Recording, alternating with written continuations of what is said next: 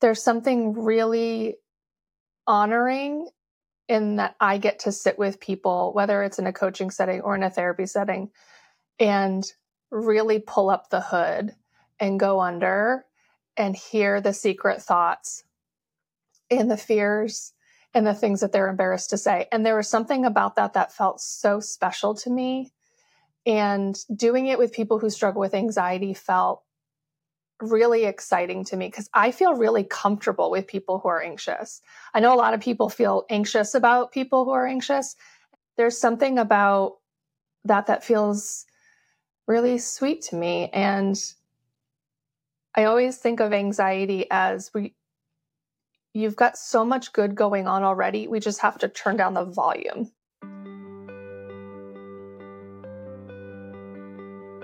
Hello, and welcome to another episode of Worked Up, the podcast where you learn how to write your own success story. I'm Jacqueline Beck, your host, and I am here today with a friend, a support system, somebody who has held my hand through the last 2 years, Meghan Eaken. Hi, Meghan. Hi. How so are good you? To be here. I'm great. I'm so happy to be talking to you. Just in general. It is, right? Yeah. It's good just to chat. It's good. Let's do it. Meghan and I were joking how this conversation is a long time in the making because Meghan was the very first friend that I made in coaching school. It's so true. I totally remember that first email. I was like, I'm going to be friends with this woman. Well, just, yes, thank you. So to put it in perspective, we met in what's equivalent to a supervision or a mentor coaching class where we had to coach each other in front of other people. And it was the first time either of us have ever coached. And I ended up being the person who was getting coached and got a little vulnerable about being a new mom at the time and building a business. And Meghan, with all of her empathy and emotional intelligence and wisdom, reached out to me to connect after. And we have been great friends since. Yeah. It's been, we've talked about this before, but it's absolutely one of the gold nuggets from learning to be a coach is you and some of our other fellow coach mates that have come out of this. It's really special. Something I didn't expect, which I guess is a lesson in and of itself, right? Yeah. I'm always interested in how people find each other in general, right? Like how in a crew of 60 people, how do I find the people that I naturally connect to? And then you find out why, because there's just so much in common, but you didn't know that. You just are drawn to the person. Tell me more about that. Yeah. I don't know. I feel like it's a great mystery. I think it's interesting. We've had the experience in that program where we were developing a relationship, a friendship, a colleagueship, if that's a word. And then we realized, oh, you're talking to the same people that I'm talking to, that we didn't know we're all connected. And it's like this very mysterious thing. It's attraction on some level. And law of attraction. It kind of is. And I think that happens in friendship. I really do. It's really beautiful if you think about it. There's a Kabbalistic concept that boils down to like attracts like. Yeah. And it is funny to think that we met each other, we independently met a few other people, and now we've all kind of come together with our fun little crew. Yeah. But it was very organic. It really was. Yeah. And whatever fate brought us together, I'm grateful for it. So by way of background, Meghan is a therapist. She's an executive coach. She is a mom. She does workshops. She does intensives, and she specializes in anxiety, which is something I am no stranger to. So it's going to be a really great conversation today. So thank you for being here. I'm excited. So I want to start with your specialty. Yeah, let's do it. What about anxiety? What about it? Every time I tell someone, sometimes I'll just say I'm an anxiety coach just to kind of cut through it all and just say that's what I work with. And almost every time I say that to someone random, they say, "Oh, that is so needed right now." And I'm always so curious, like, who are you thinking of when you say that? Like, are you thinking about yourself? Or are you thinking about your Yeah. kid? Are you thinking about your direct report? Yeah, your boss, your direct report. Like, there's always someone in your mind. Your But spouse. yeah, your spouse, yourself. I mean, it's your dog.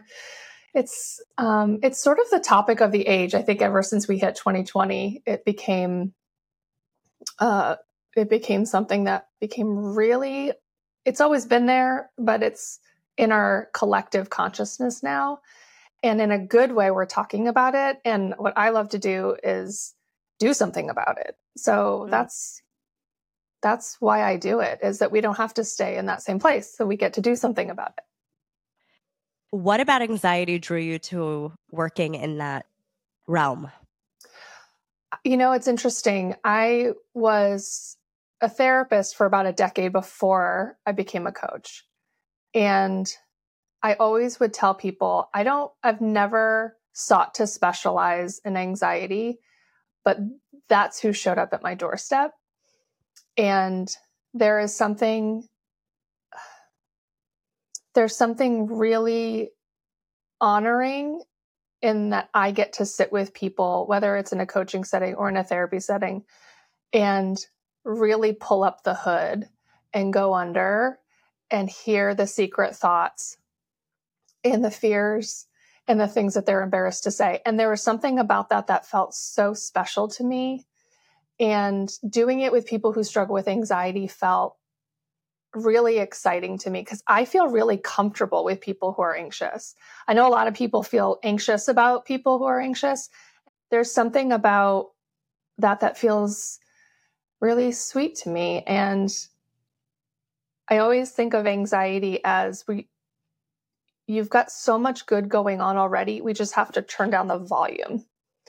And I think it's more fun and more easy to turn down the volume than turn up the volume, which is depression. So I don't work with depression, right? It's like that. There are people that do that, and thank God for those therapists and those coaches. But I am not someone who typically works with depression because turning up the volume on life is a lot harder for me.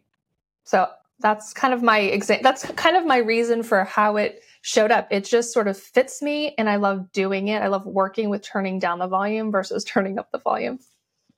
Very non-clinical explanation. There's so much in what you just said. One, your people finding you makes so much sense to me because I know a therapist who once told me that, and it's so true. It's so true. Because in a way, everybody who finds me for coaching in some way has a shared experience with me that allows me to relate and empathize and really understand what they're going through. Yeah. And it's kind of like what we were saying before about friendships. There's almost like a fate aspect to it. Yes, totally. Which is almost comforting too. Yeah. Mm-hmm. There's some bigger plan out there maybe. Yeah, I think I'm always my best coach and best therapist when I have connected with that person and their humanity and really get them. Even if my symptomology doesn't show up in the exact same way, I can really allow myself to connect to what their experience is. And a lot of times it happens, like you said, where it's, oh no, I've walked there before. Yeah. Isn't that true of anything? Yeah. You have your best friendships, you have your best relationships, your best partnerships when you just look at each other for who they are and as a human. Yes, absolutely. So there's a beautiful metaphor in that in and of itself. And I'm so intrigued and triggered, I don't know the right word, for you saying that you are comfortable in anxiety. Because I joke tongue in cheek that I'm comfortable in chaos. Yeah. So what is it about anxiety that allows you to feel some element of comfort in it? Well, and let me be clear, I'm comfortable with other people's anxiety, right? Got it. So I'm not comfortable in my own anxiety. I would like that to go away immediately, which, Noted. right, that's what we all have to work on. But yeah, as the in the position of helping, I can sort of hold the ship and watch and know that even if we're rocking a lot, that I know that there's a way through the storm, and I'm really comfortable kind of in the fear and in the anxiety of the moment with another person. That's not something that scares me. And that actually helps the other person. I have so many clients that say, oh my gosh, the fact that you're not freaked out right now makes me feel better, right? It goes back to, the secure base. The baby looks at the mom, and if she's scared, the baby knows I need to be scared. So I like being that for people. Which is leadership. Absolutely. The calm in the storm. Absolutely. Yeah. What a beautiful tie right there. Mm-hmm. And that metaphor in and of itself made me think of what you just said about turning the volume down. Because you come in when the ship is really rocky. You come in when the seas are really rough. And by the time you're done, things are calm. So let's talk about and let's go. Can we go on that metaphor a little bit more? Please do it. Because I might be helping you in the coaching session calm down and regulate. Just by talking with me might feel good. But if that's all I'm doing, I'm not doing my job. Because my job is actually to teach you how to sail the boat through the ocean, right? Like this, we couldn't have planned that metaphor even. Couldn't have planned that metaphor better. Yeah. It should be in all your marketing materials. Right. Which is perfect. I grew up near the water on the East Coast. It is. I want to help people feel better in the moment and feel seen and feel heard and feel known. And that is absolutely a part of my job. And also, I'm with you an hour a week or every other week for a contract amount of time. It's mainly in my coaching. So the goal is to give you the tools and the skills. And what's so awesome and exciting about specifically anxiety is that there are skills, there are tools, there are ways to navigate it in a way that you get to do it by yourself and build the muscle. So yeah, I teach you to sail. Let's talk about turning down the volume and the how. Let's do it. Yeah. A lot of people who I know personally, a lot of people who I work with have either communicated to me or I don't think it would be so far off, struggle with anxious moments. Yeah. Right? Absolutely. I tend to work with a lot of people who see themselves as overachievers or reforming overachievers. Yeah. And so I'm curious, how can you turn down the volume? Mm-hmm. So if I can take a step back before I answer that question, I think part of when you say high achievers, a lot of those people aren't associating high achieving with anxiety. So I would consider now we call it high functioning anxiety or high achieving anxiety. I would say part of the process is uncovering what you're doing that keeps you from feeling what you would say is anxiety.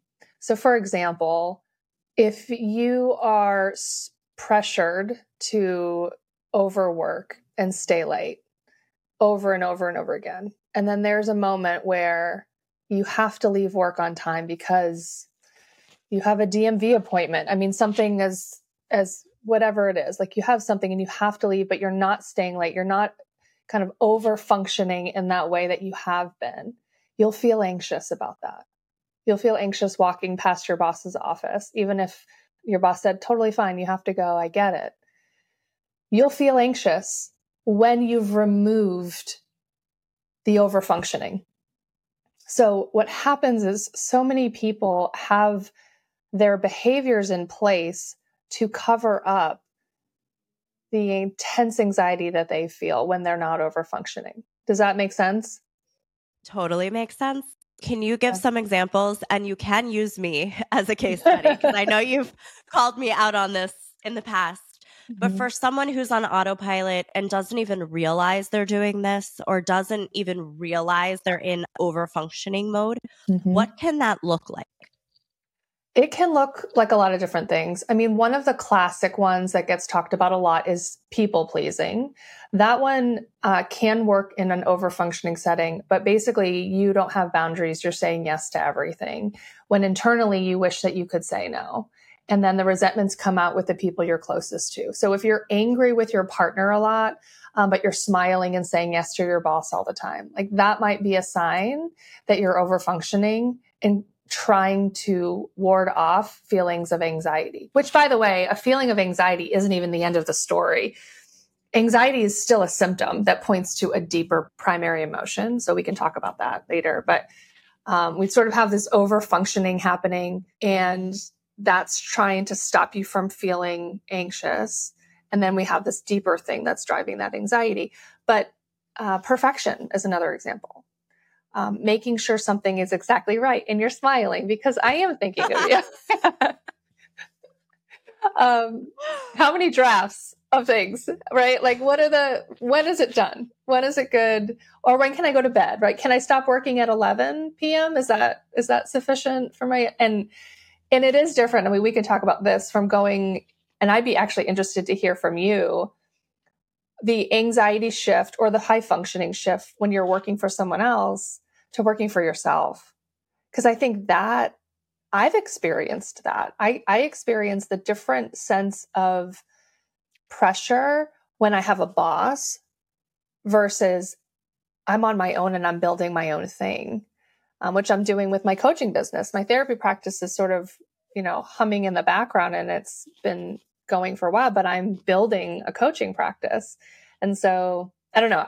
Can I ask you a question? Is that allowed? Of course you can. I'm so curious. Have you felt the shift? Without a doubt.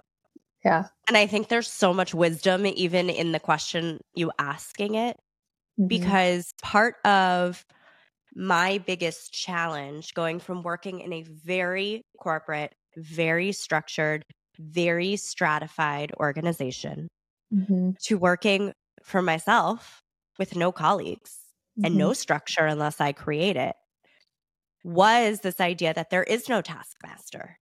Yeah. And it was very apparent to me, and I know we joke and we laugh, and you've called me out quite a few times, how habitual so much of what I did was in terms of working late, needing things done immediately, expecting things to move, expecting that timelines would be really short. And I think part of that is still intrinsic to me. I think that's part of that is me. I think I'm partial to action in general. Yep. And I think a lot of it was learned behavior because I was in this really corporate structure and this really corporate context. Yes. And I was so used to it that it was almost like my body had to shed it, if that makes sense. And frankly, I'm much better with it. You'll be very pleased to know I don't have a million drafts. I'm actually much better. I remember I was toiling over what to name my company, and finally I just said, F it. I'm going to go with Jacqueline Beck Consulting. Yep. I remember that day. I'm doing it. Yep. And it still ebbs and flows. Like last night, I worked till 11:30 because I was on a roll and I had this burst of inspiration and I couldn't stop. Yeah. And then sometimes I look at the clock at 4:30 and I'm like, you know what?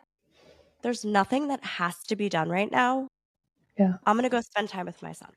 Yeah. That is such a perfect example of one of the contrary actions to anxiety is flexibility and balance. When I see someone start to contextualize a moment, right? It doesn't automatically mean anxiety if you're working till 11:30 at night. It doesn't. You could be in a flow state, super creative. You could be someone who works better at night. I am not one of those people, but it could just be you're in it. And then though, that doesn't mean that I have to do that all day, every day, that there's other moments where I flex and I actually give myself permission to not be productive, but to do things that are meaningful. Well, part of I the did it reason I was yesterday. I thinking, mean, I'm thinking this is so practical. I teach this and I coach people on this, and I have to remind myself to take care of myself. And I went for a walk in the middle of the day yesterday and found myself thinking, oh, this feels luxurious to go for a walk for 30 minutes and call my dad. And I thought, no, wait, but this is actually connecting to two things that I really value, which is taking care of my body and connecting with a family member. And how awesome in my productivity that I got to do two of those things at once. I mean, that just feels really good to take a walk and talk to my dad.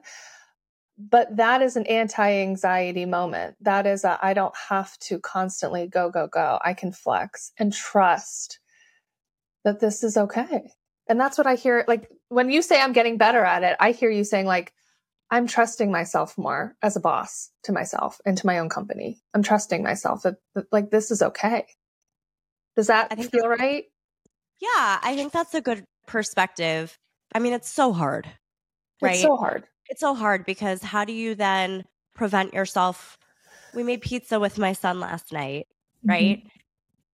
Mm-hmm. Prevent yourself from checking your email because you see it Mm-hmm. pinging Yep. or thinking about what you have to do. Yep. So it's layers and layers and layers Yes. Yes. And of for you to go back to the turn down the volume metaphor, I would say because you're someone who can stay really engaged, right? When you're engaged in a project or engaged with your work, it's not hard for you to ramp up. Like you have to ramp down. And so I would actually like say putting your phone in a different room is like an exercise for people, right? Like if it's not pinging or if it's like, I'm not expecting a call, right? Then I can put it away. And that's my cue that I don't have to do it all at once. I'm actually choosing to like, those are those little things of like turning down the volume. I'm actually creating meaning in this moment by saying, this pizza, this is now, I want to be present here. And it's okay if you have to say that. I mean, I think people think I should feel that naturally.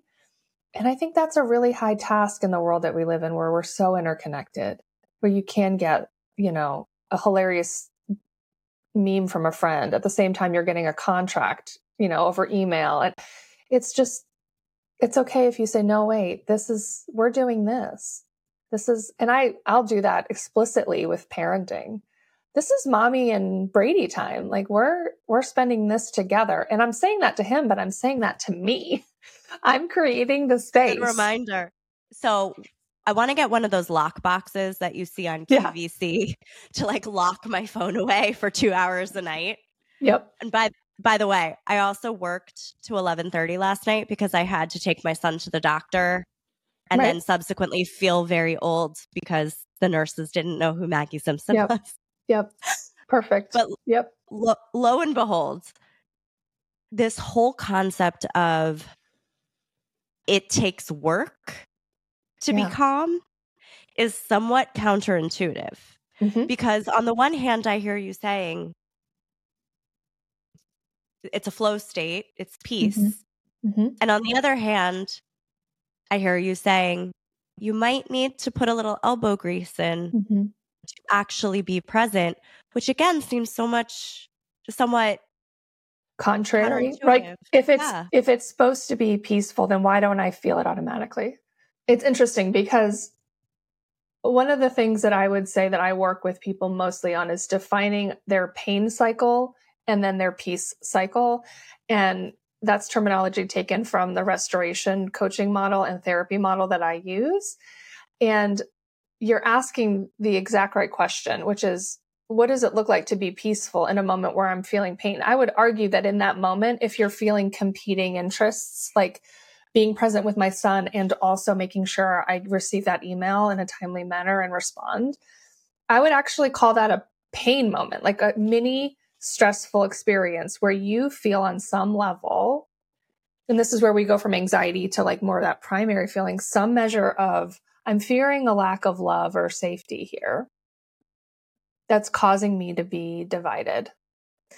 Mm. And one of the things that I do with my clients is we define the pain cycle and then we define the peace cycle and then a bridge to get from pain to peace in the moment. So it's not to say that peace doesn't ever happen naturally. One of the things that I do with my clients is to work connecting to their peace cycle. Like, when are you naturally good? When are you naturally your best self? And then we figure out in those little mini stress moments, how do you connect to her? Because you've lost her in that moment. Does that make any sense? Yes, I think it would be very helpful to understand a little bit more about this pain cycle and peace cycle, if you can share that. Absolutely. Yeah. So basically, foundationally, as humans, we're kind of organized to look for basic survival. And I categorize those in two different buckets. We're basically, in any situation, looking to know that we're loved on some level and that we're safe. Love and safe. And that shows up. Love is sort of this more identity forming piece, like, who am I as a person? And safety is more about trusting I'm okay in an atmosphere. So it's not who I am, but like how I am with you, or how I am in this grocery store when the lights Who I am flicker. and how I am. Exactly. How I am Love. in a conference room full of other executives. Like, how am I with this boss, or how I am with my mother-in-law, or whoever it is that's the safety piece. And basically, whenever we're off, meaning pain or stress, one of those two, and there's layers, there's like, I could spend an hour talking to you about what does love mean. It shows up in three basic categories, right? Acceptance, belonging, value, uniqueness. One of those buckets is getting hit, and can happen at the same time, or safety. And so what I do with the pain cycle is we figure out, hey, you have one of these things hitting you in a moment that doesn't feel good, some unloved message or some unsafety message, and you can articulate it in your own way. So some people would say, oh, I feel really insecure, or I feel really unappreciated in my work environment.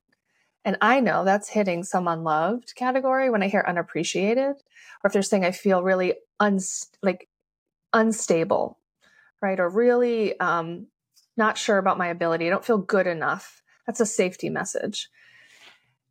And we define that for each person. Like, what is the word that's happening for you in that moment? And then we characterize what you do out of that. So we get really clear on the message that you get. And then what do you do when that's happening for you? And that's where all of that language of performance comes in, or avoidance, or controlling. I micromanage my team when I start to feel unsure about the outcome. I mean, that's an example that happens a lot. I get really people pleasy and really nice and syrupy when I have to give negative feedback because I feel unsafe with the relationship with my direct report. So it's what you're feeling and then what you're doing. And then we prove to you how it's so inefficient and ineffective, because we talk about the results. So it's a cycle, right? So if I give someone unclear feedback and I mostly talk about how great they are, but I'm not open and honest with them about their performance, I always say, well, then what's the result of that? And they say, well, they don't get better. And then how does that make you feel? I feel more unsupported. I feel more alone. And so then, okay, we have a cycle happening. And it's so fun to have people externalize their pain cycle, because they'll have one at work and it's very similar to the one at home. It's just slight variations or slight intensity differences. Anger looks a little different in the business world than it does at home, but it's still anger. It's just more irritability or avoidance versus outright criticism. But it's really cool to have people have this externalized pattern that they can say, oh yeah, there I am. I'm doing anxiety by being really perfect. And then we create a peace cycle, which is when you're loved and when you know you're safe, who are you? And what's great is we're not going to find that. We're resurrecting, or we're just taking a catalog of who you've already been. And that is who you are when you know you're good enough. Who are you when you know you're worthy? And sometimes we have to access that a little bit. Sometimes we have to do it as a faith move. Like, okay, if you believed you were good enough, who would you be? And some stronger, wiser self work in there, which I do with people to sort of step into their good enoughness. And out of that, I mean, it's so cool to watch people connect to their best version of themselves and then bring that into a painful moment. And we practice it in sessions. Like, okay, well, who could you be in that moment? Or what could you say? And their voice changes, how their posture, it just shifts. And they say, oh, I actually could be a more assertive leader and still be kind. I could say, I really appreciate your work. And also I gotta talk to you about this. It's not working. Can we find solutions? And it's like, it almost feels like, oh my goodness, I didn't know that I could be that type of person. And it does take practice, but they literally, I mean, I named my coaching business Your Grown Up Voice because that's what I kept finding when people are stepping into their peace cycle in stressful moments. It's like, oh yeah, I feel like I'm being the grown up that I want to be. What I love about this concept of a cycle is that it externalizes it and it makes it not you. Yes, Right? absolutely. You're able to Absolutely. look at it objectively. You're able to look at it outside of you and recognize it.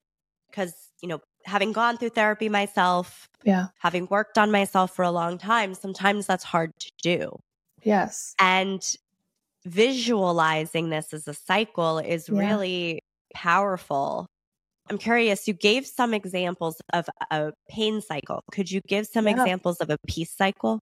Absolutely. A colleague that we both know and love, we were doing a coaching session together, and he was talking about having a frustrating moment with his boss, a boss in the past, a story from the past where she was just not listening to him and she wanted to kind of command and control the situation and he felt very, his wings were clipped. He couldn't do what he wanted to do and felt like he wasn't being heard. And what he did is he walked out of the meeting silently, quietly, went back to his office and started having thoughts of, this isn't worth it. I'm not valued here. Like this isn't, and we sort of caught the pain cycle, right? Like you were getting a message of not being valued. And what did you do with it? You withdrew.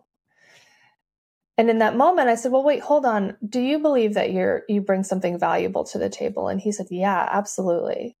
And this wasn't an arrogance. Like this wasn't a like, oh, she doesn't know any. It was more of a like, no, wait, I know why she hired me, or I know what I bring, and it is unique.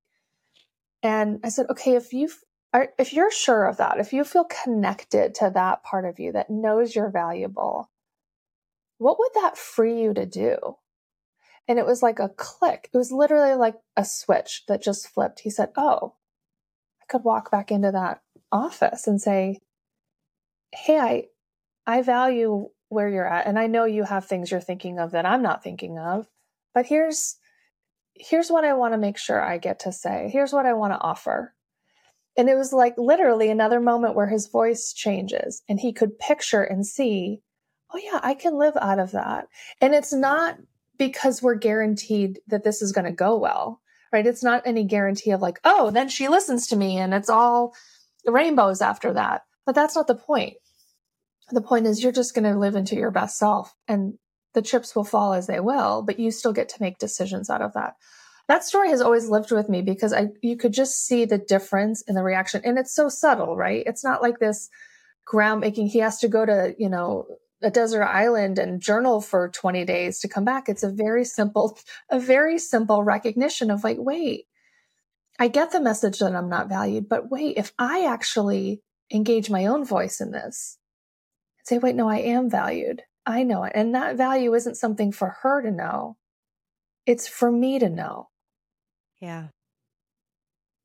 Because if you know it, then you're living out of it versus I need to prove it that I'm valuable. Like that's where people get tricked up. It's like, oh no, they don't see that I'm valuable. It's like, no, you need to know you're valuable. And if you act out of your value, that changes into a peace cycle. Well, it's very grounding. It's absolutely the word. It's interesting because I know a very wise woman who says that anxiety lives here. Yeah. And to counter anxiety, you must ground. Yes. Oh, absolutely. And that's exactly what you're saying sounds like to me. Yeah. And the skill, I would say, like the learning to sail part of it is how do I do that more and more efficiently? Sometimes even so efficiently that I can do it in the moment where it's happening, where I can start to recognize, oh, my instinct is to withdraw, but wait, hold on. I'm okay. I'm valuable. I say I'm valuable. So what choice can I make here? My instinct, my survival wants to go, oh, get away. But my truer self says, I can be real here. I can take a step towards. And then that's someone who struggles with avoidance. The controller, right? That would be someone who actually needs to turn the volume up, like to move towards. But for someone who is more control oriented or anger oriented, part of it is actually giving yourself a beat to slow down and to maybe listen to the other person and say, okay, let me make sure I've got this right. Let me make sure I'm valuing what you're saying. Huh. You have some ideas. So I love that you just said that for so many reasons. And going back to our conversation about fate, I just wrote a blog article about, of all things, Daniel Tiger. I love Daniel Tiger. Oh my gosh. For If those Daniel who don't Tiger was a know, coach, right? Like he is my coach. He's your coach. Daniel Tiger is the modern answer to Mr. Rogers.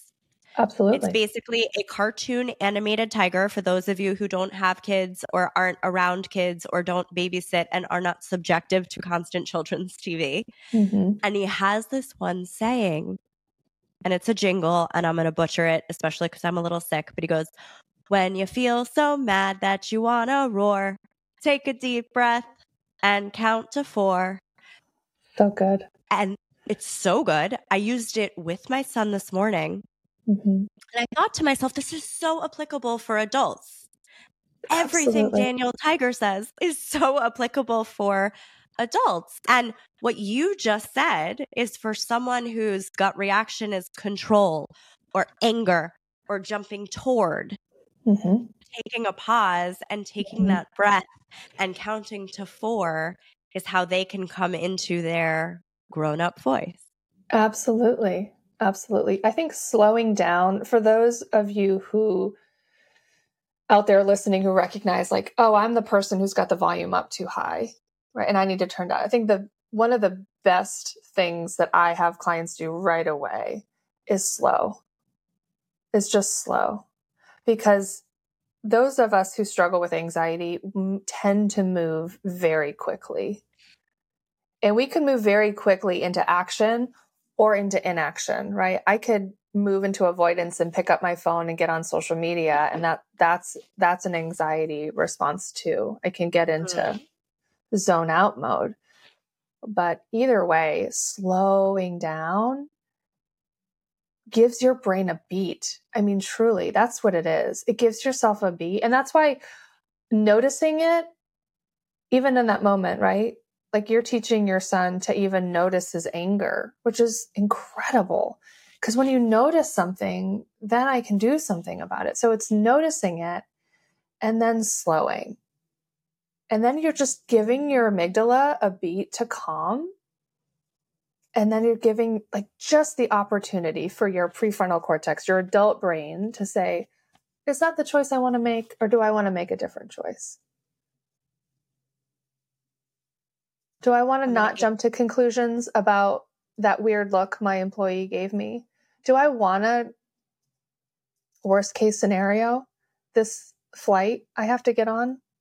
Is that helpful for me? One of my clients said to me today, she's like, you said this a year ago, and it stuck with me. And I use it all the time too. Is this thought helpful?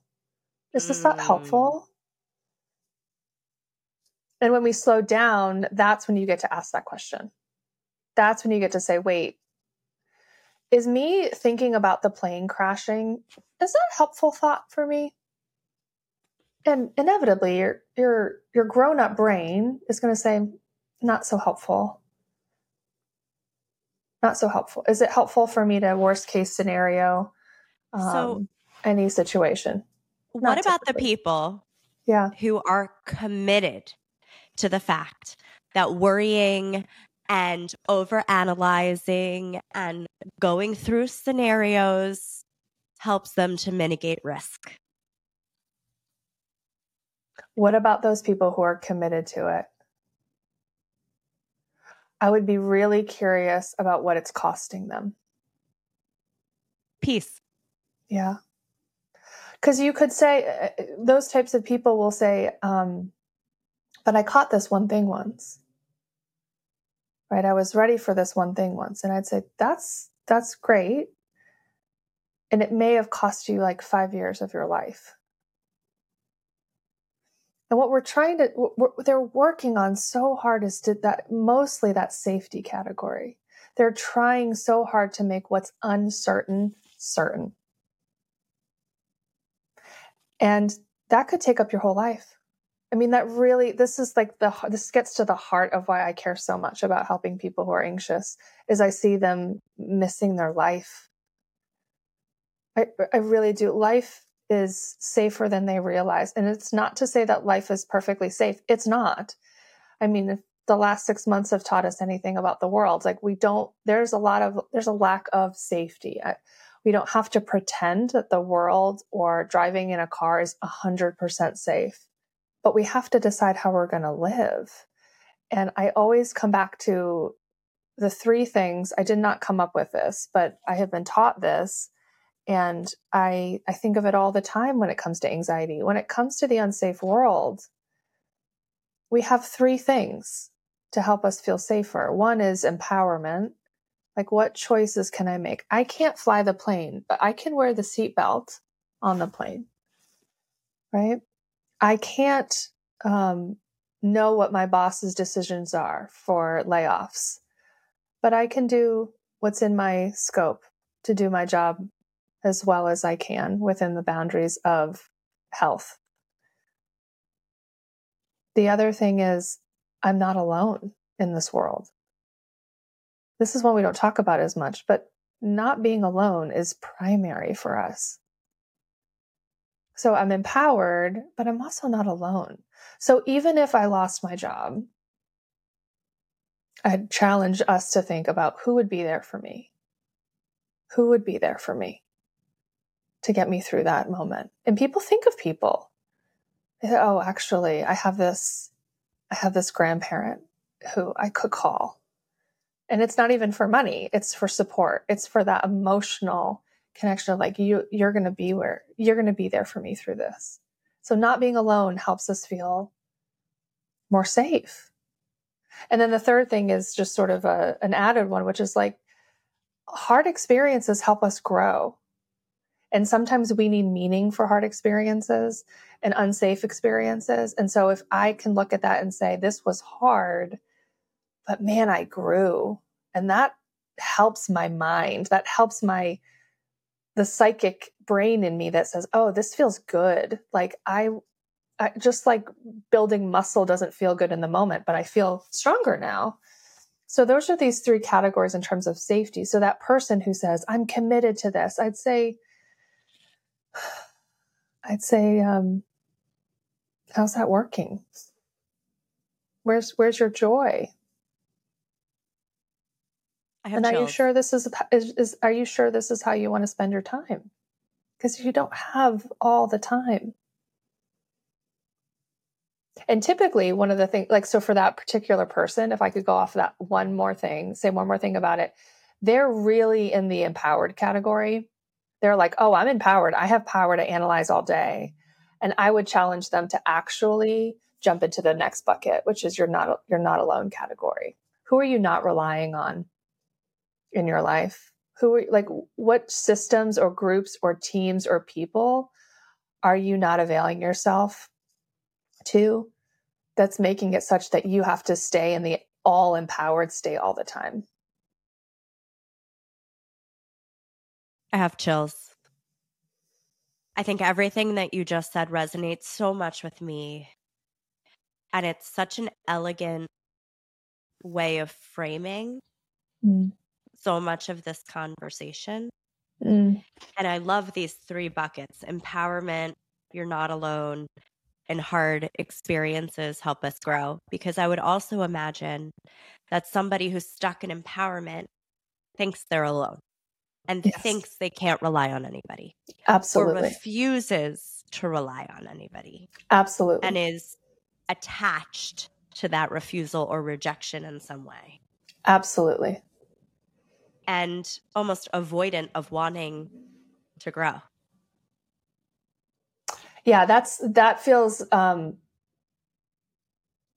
like an accessory growth. There's no time for growth. I have to survive. It's purely survival.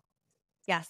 Yeah, it feels like, oh, that's for other people. They get to enjoy growth and expanding, but I'm trying to get through this day, and I this quarter, and I only have the only one I can really rely on and trust is me.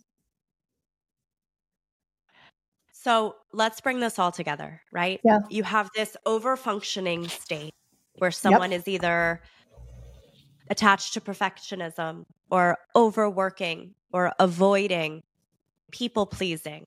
Yep. Once you can kind of move yourself out of that state, you're able to pinpoint what you like to refer to as your pain and your peace cycles, to really understand your discomforts, your triggers, and your reactions, and then be able to move that into a doing and an active finding, for lack of a better word, of peace.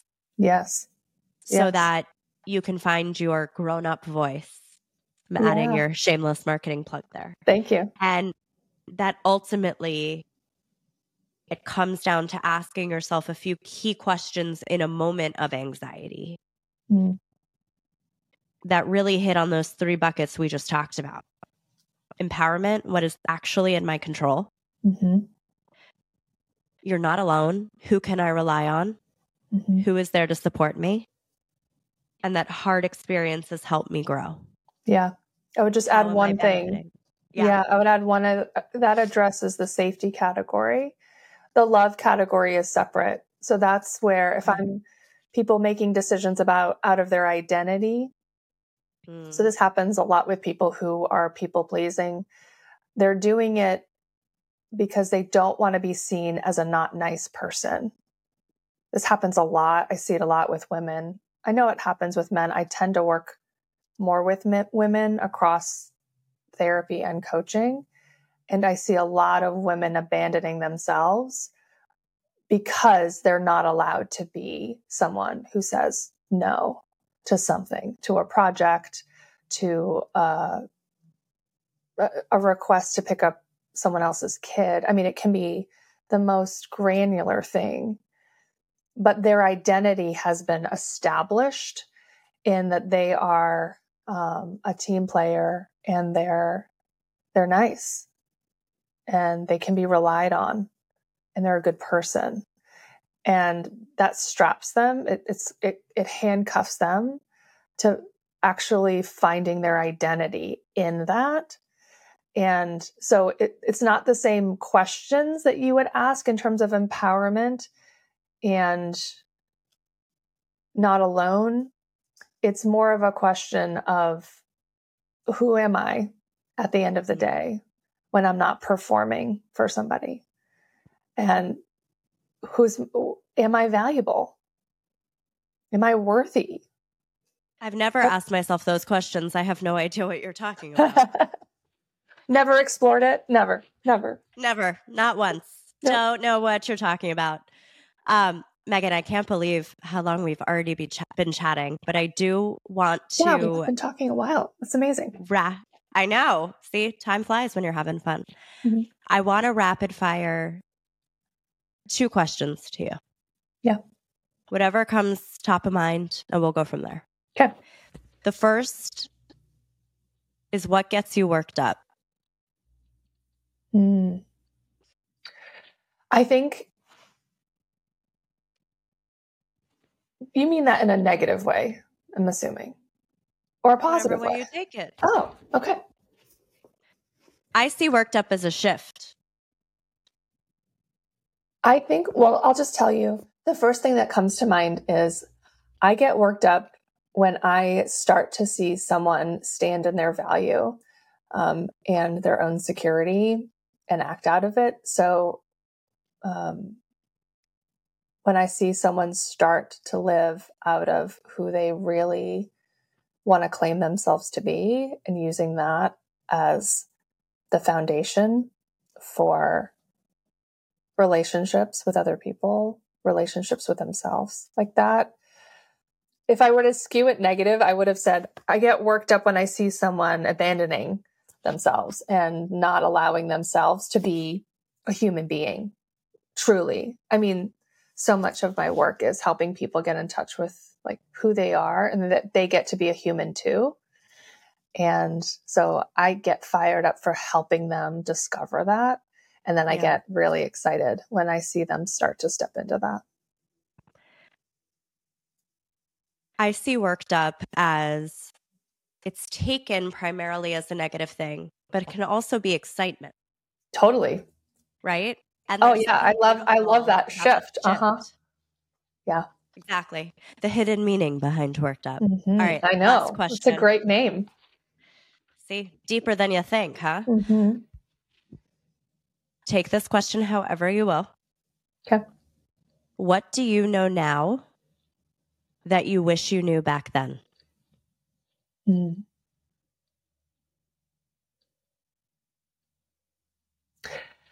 That I'll speak in the I form, that I had the power to speak over my identity and my sense of safety long before I realized. What do you mean by that?